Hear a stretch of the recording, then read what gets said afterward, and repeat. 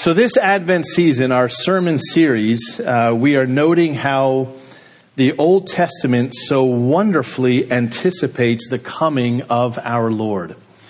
Christianity was not put together around a campfire by a bunch of defeated disciples who were wondering, what do we do now? When we ponder the intrinsic connection between Jesus' birth and his death, his advent and his suffering, Bethlehem and Calvary, we bask in the wonder of it all. Emmanuel, God with us. We gain such comfort and courage in knowing that God walks with us in our grief, in our many trials, and he is indeed making all things new as we live in the now but not yet time period.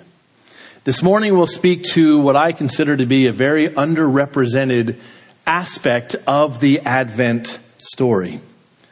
God's unfolding drama of redemption from Genesis to Revelation, and that is angels.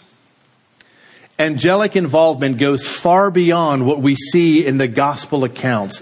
It is intriguing, it is important to see the roles that angels play from the beginning to the end in God's Word. As we examine the Hebrew Scriptures this morning, we'll follow their involvement all the way into and through the New Testament. God's unfolding drama of redemption, not just in the gospel accounts. So let's begin with a very, very brief overview of angels in the Bible. We call this angelology. That actually is a word. But now you can impress your friends with it. So exactly what are angels? Who are they and what do they do?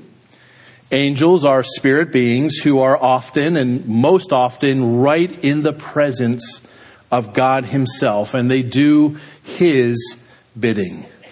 They worship God. They declare, they speak to his holiness and his glory. Angels are God's messengers. Now, Ezekiel and Isaiah tell us of a terrible event in the angelic ranks. One of the angels, named Lucifer, developed a proud and an arrogant heart, and he wanted the praise and the worship that is due God alone. Well, he wanted that for himself. They are known as the dreadful 5 I will statements from Isaiah chapter 14. Speaking of him, the scripture, God says this: you said in your heart, I will ascend to heaven above the stars of God. I will set my throne on high. I will sit on the mount of assembly in the far reaches of the north. I will ascend above the heights and the clouds. I will make myself like the Most High. He is the father of lies. He is the accuser of the brethren. He is the personification of evil itself. The world walks after his ways. He is the tempter, and he masquerades as an angel of light. It seems that there were about a third of the angelic host that followed him in his rebellion and fall. And when you read, for example, of demons in Scripture, they belong to this number.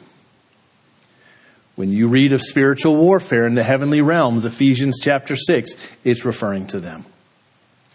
Now, there are good angels. We call them elect angels in Scripture.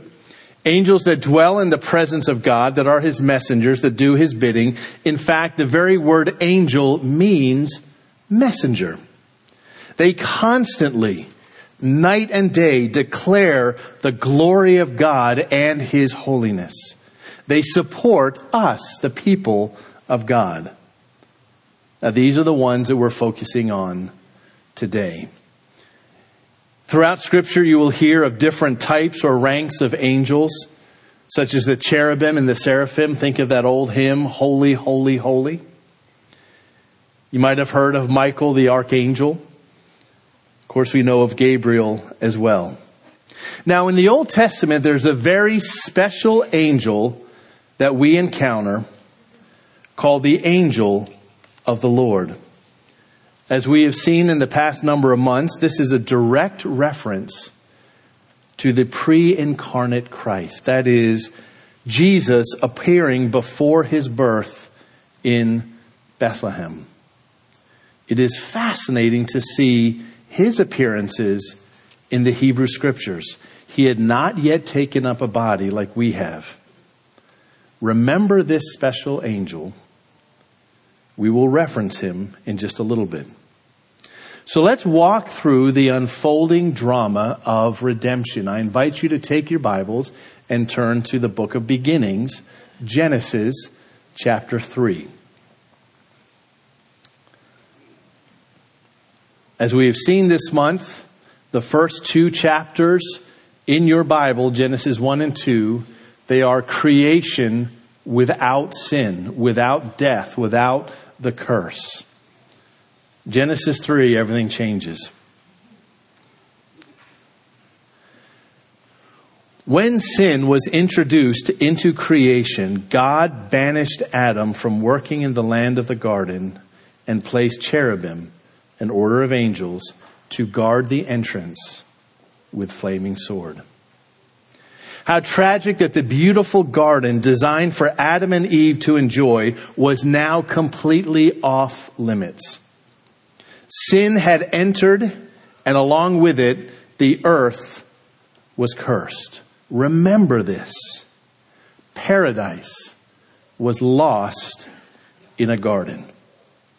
In God's stunning work of reconciling sinners to Himself, the redemption that we see in God's Word would ultimately also take place in a garden. In fact, this work is what summarizes Genesis 3 to Revelation 20 in your Bible. God reversing what was lost. What was lost in a garden will be reclaimed in a garden.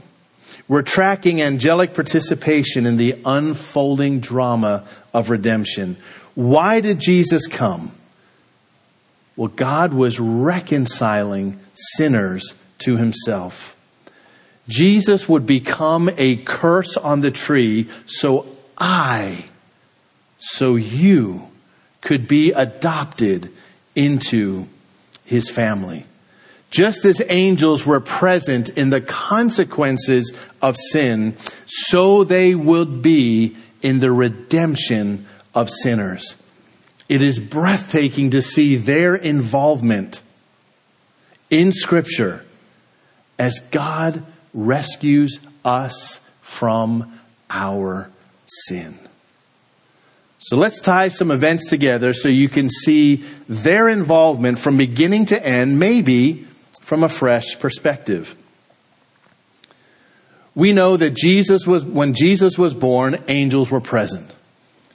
An angel told Zechariah and Elizabeth that she would be pregnant with John the Baptist. Gabriel told the unwed teen Mary that she would carry a child. Thankfully, an angel was also dispatched to Joseph to help him understand what was going on. What we see in God's Word is the most beautiful and stunning movement of redemption. And it shows us how marvelously Scripture all fits together, with angels present throughout. So remember, paradise lost in a garden. Ultimately, the Israelites would wander and eventually die in the wilderness. That's the trajectory. Garden to the wilderness. In the New Testament, That is flipped. Wilderness to the garden. Redemption is all about reversing that movement. Angels, God's messengers, are intertwined in the fabric of redemption all throughout God's word. So let's go back and look at that special occurrence, a special occurrence of the angel of the Lord. Genesis chapter 18. I invite you to turn there. As noted earlier, the angel of the Lord is a reference to Christ before his first coming. He appeared as an angel as he had not yet taken on a human body. We find a remarkable appearance of the angel of the Lord in Genesis, making a visit to Abraham and Sarah. Recall that the angel of the Lord told Sarah that he would return the next year and she would be pregnant. This is Genesis 18, beginning in verse 14 and 15. She laughed, noting the obvious that she was far beyond childbearing age. In a stunning exchange, Christ asks Abraham why his wife laughed. You see, she was in another tent. She didn't think anyone could hear her, but she didn't know who she was dealing with. She denied laughing, being afraid, but he affirmed, yes, you actually did laugh. That beautiful response, nothing shall be impossible for the Lord. Now, don't sleep on this moment. Jesus himself was ultimately prophesying his own birth. The angel of the Lord speaking would be the one born through Abraham's seed that Sarah never believed would happen in the first place, some 42 generations later. Indeed, Isaac would be born to Sarah in her old age. Now let's follow along. In a perplexing turn of events, God tested Abraham's faith and required Isaac to be sacrificed to the Lord. You know the account.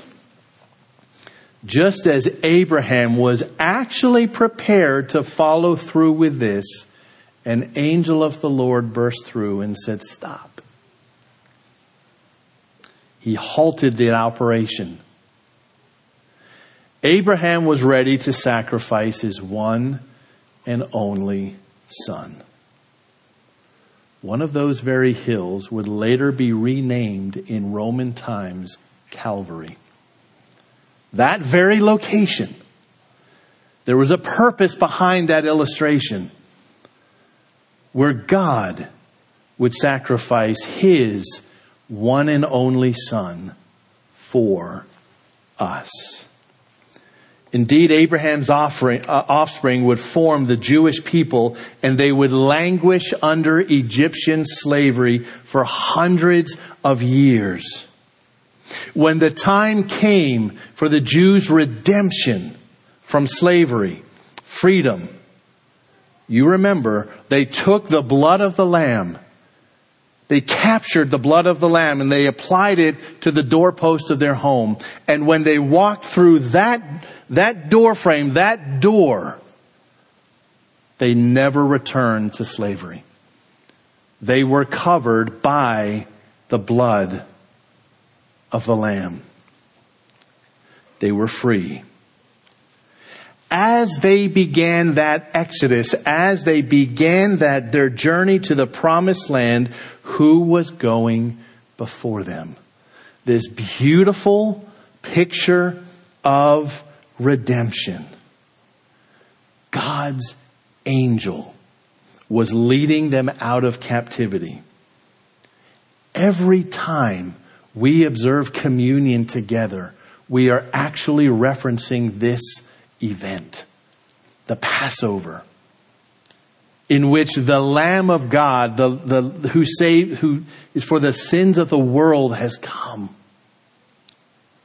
Now, We progress through Israel's troubled history. Out of the wilderness came the voice of one calling.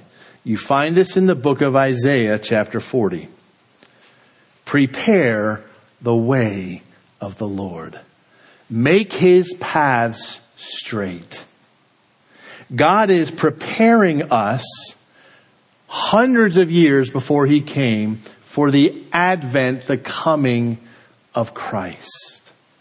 The voice is crying from the wilderness, let the drama of redemption begin. Because now the garden to the wilderness will become the wilderness to the garden. Our redemption. Go to the New Testament in your mind. Jesus, as soon as he was baptized, was driven into the wilderness by the Holy Spirit. 40 days of fasting. Humanly speaking, this was fierce. Jesus emerged clean, never once giving way to temptation.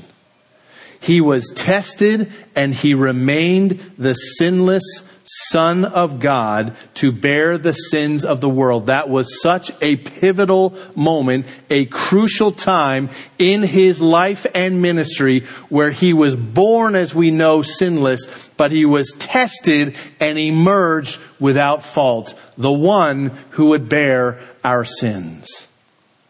Now, when he was in the wilderness, who was there supporting him during his distress? Angels. Mark tells us that he was with the wild animals, alone, attended to by angels. Fast forward now to Jesus' agony in the Garden of Gethsemane, where he surely bore the weight of the sins of the world on his soul. Remember the progression that is taking place. He started his ministry in the wilderness, and now, leading up to his betrayal, he's in a garden.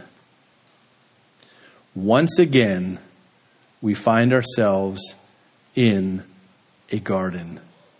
Jesus, our Savior, is reclaiming that which was lost in a garden. Now, you know the drama of the Garden of Gethsemane.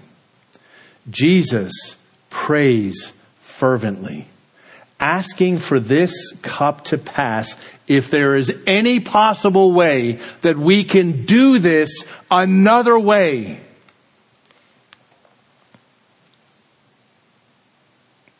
Let it be so. As Jesus agonized in prayer, the disciples, well, they were asleep. They were out. Jesus was all alone as he considered in great trepidation the cup that was before him, when he would not only bear but become our sins. That perfect, unbroken fellowship that he had enjoyed forever before this would be dramatically shattered. Who came to comfort him? An angel.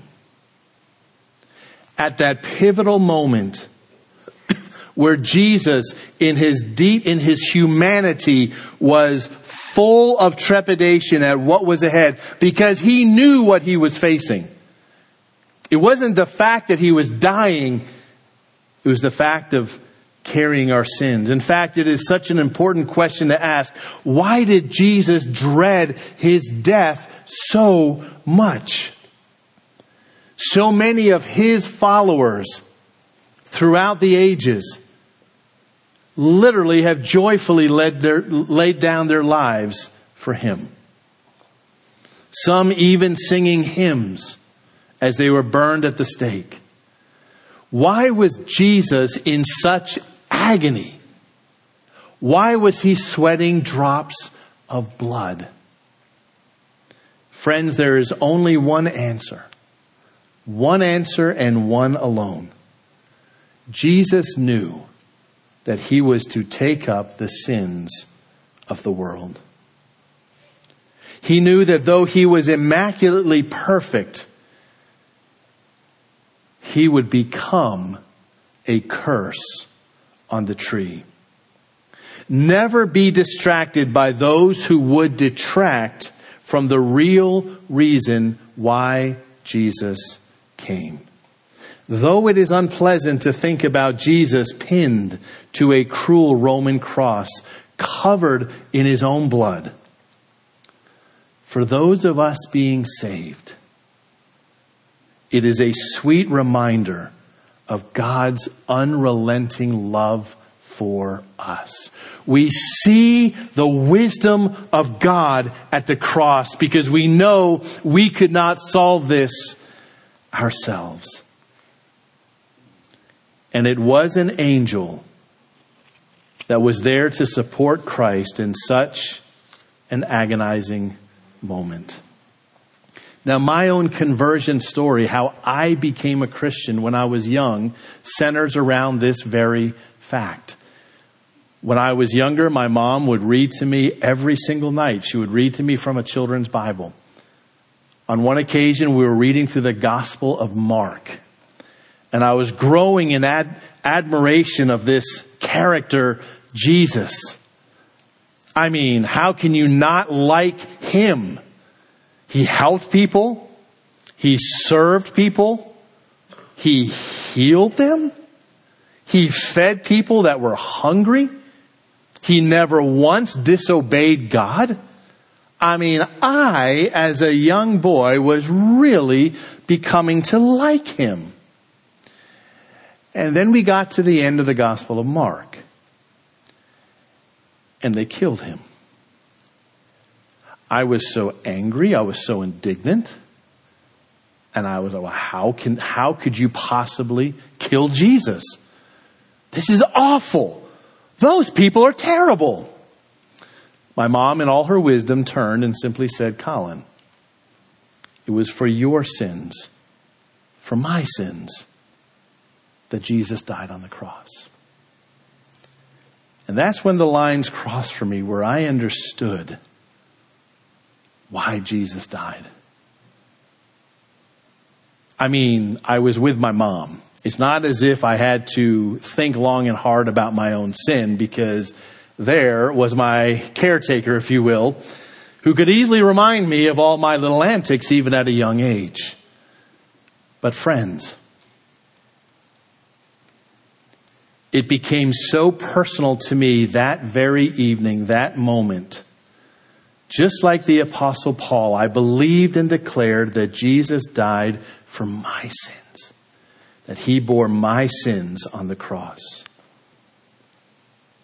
Saints, as we briefly follow the path of Jesus' suffering that week, we know that he was betrayed in a garden, and he died in a garden, reclaiming that which was lost in a garden. But please note, from his betrayal, there is no reference to angels supporting him. He would die alone in every sense of the word, accursed on the cross. When Jesus was resurrected in a garden, remember, he was mistaken for the gardener.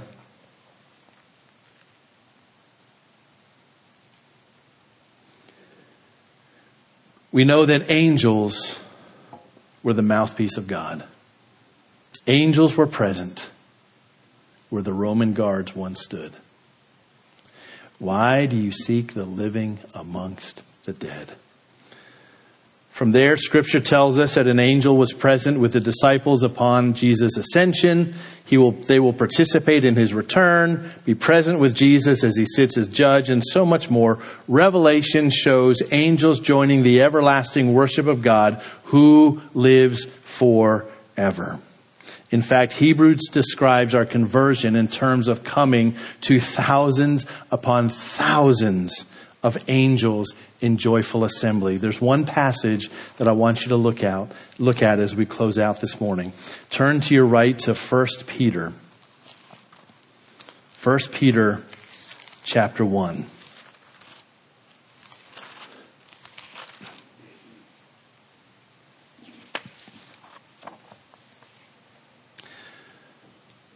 Beginning in verse 3, all the way down to verse 9, we have one of the most theologically rich and riveting and beautiful passages about our salvation, about redemption, of Jesus dying for sinners, of the living hope that we have, of the resurrection, about being born again into a living hope by the resurrection of Jesus Christ from the dead. But look at verse 10. We'll read through verse 12. Concerning this salvation, which he just spoke about, the prophets who prophesied about the grace that was to be yours searched and inquired carefully, inquiring what person or time the Spirit of Christ in them was indicating when he predicted the sufferings of Christ and the subsequent glories. So these guys in the Old Testament were writing as God led them to write, but they're trying to figure it out themselves. It was revealed to them that they were serving not themselves, but you and me, in the things that have now been announced to you through those who preach the good news to you by the Holy Spirit sent from heaven. Now watch this. Things into which angels long to look. The subject of salvation is riveting for angels.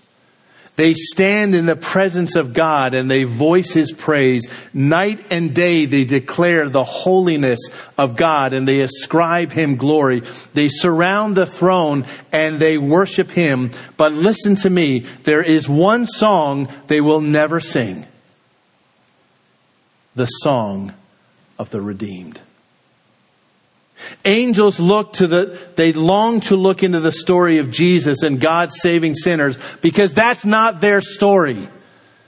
They have not been redeemed. Jesus did not come for them. He came for us. Oh, they might sing of redemption about us, but not for them. It's not their story. They don't know what it's like to be lost and then to be found.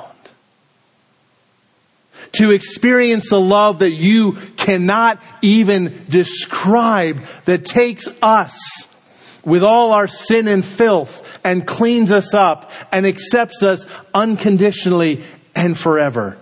And there's Jesus suffering on the cross to make it possible.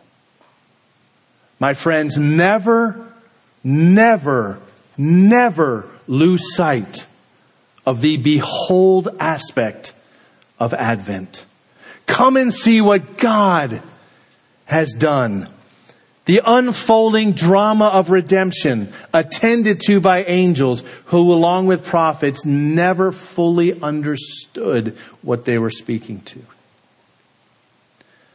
Never, ever take it for granted.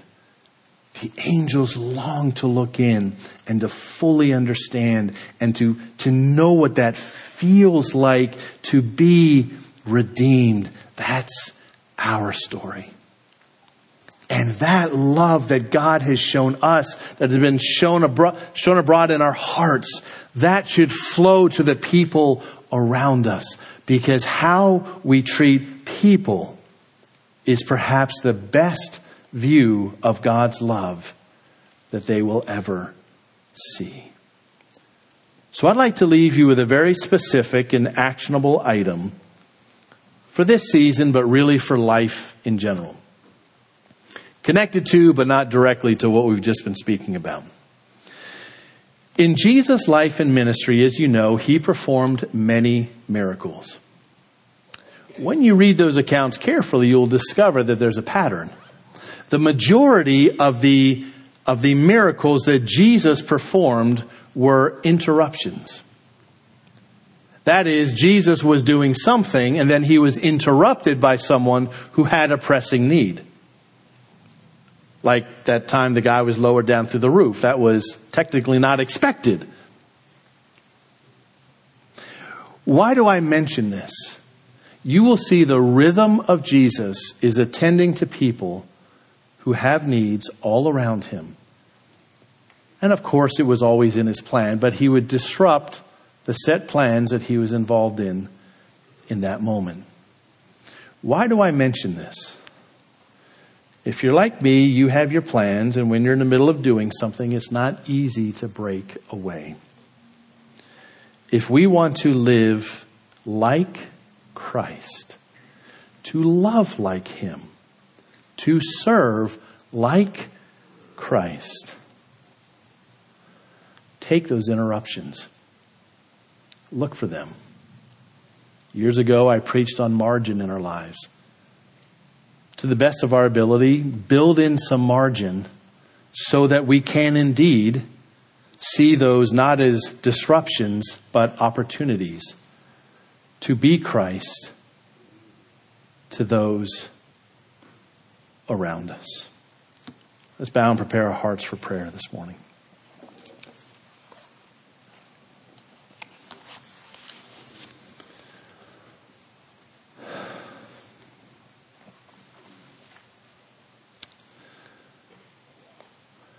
Indeed, we sit in holy wonder and awe. We see what the Lord has done. We saw that Christ came.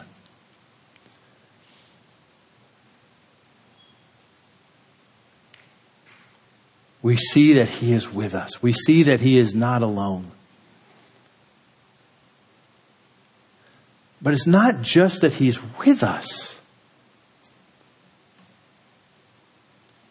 but that he did something while he was here.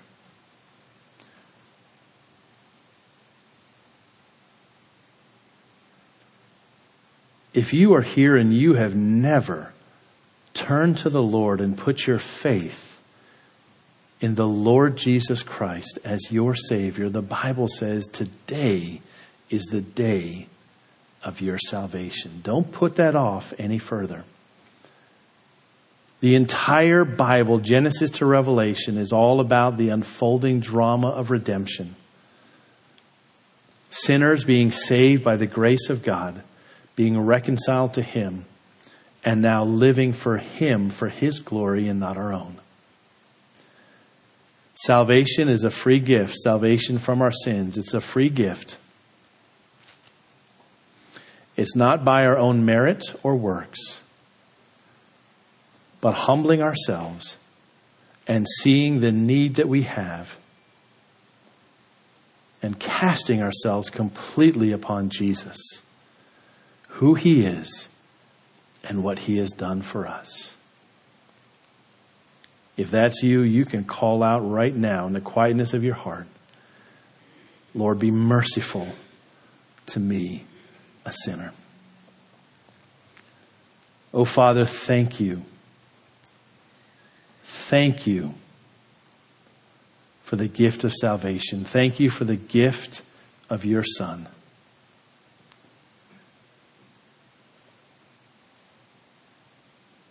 Lord, in our sorrows this month, in our griefs, in our challenges, and in our busyness,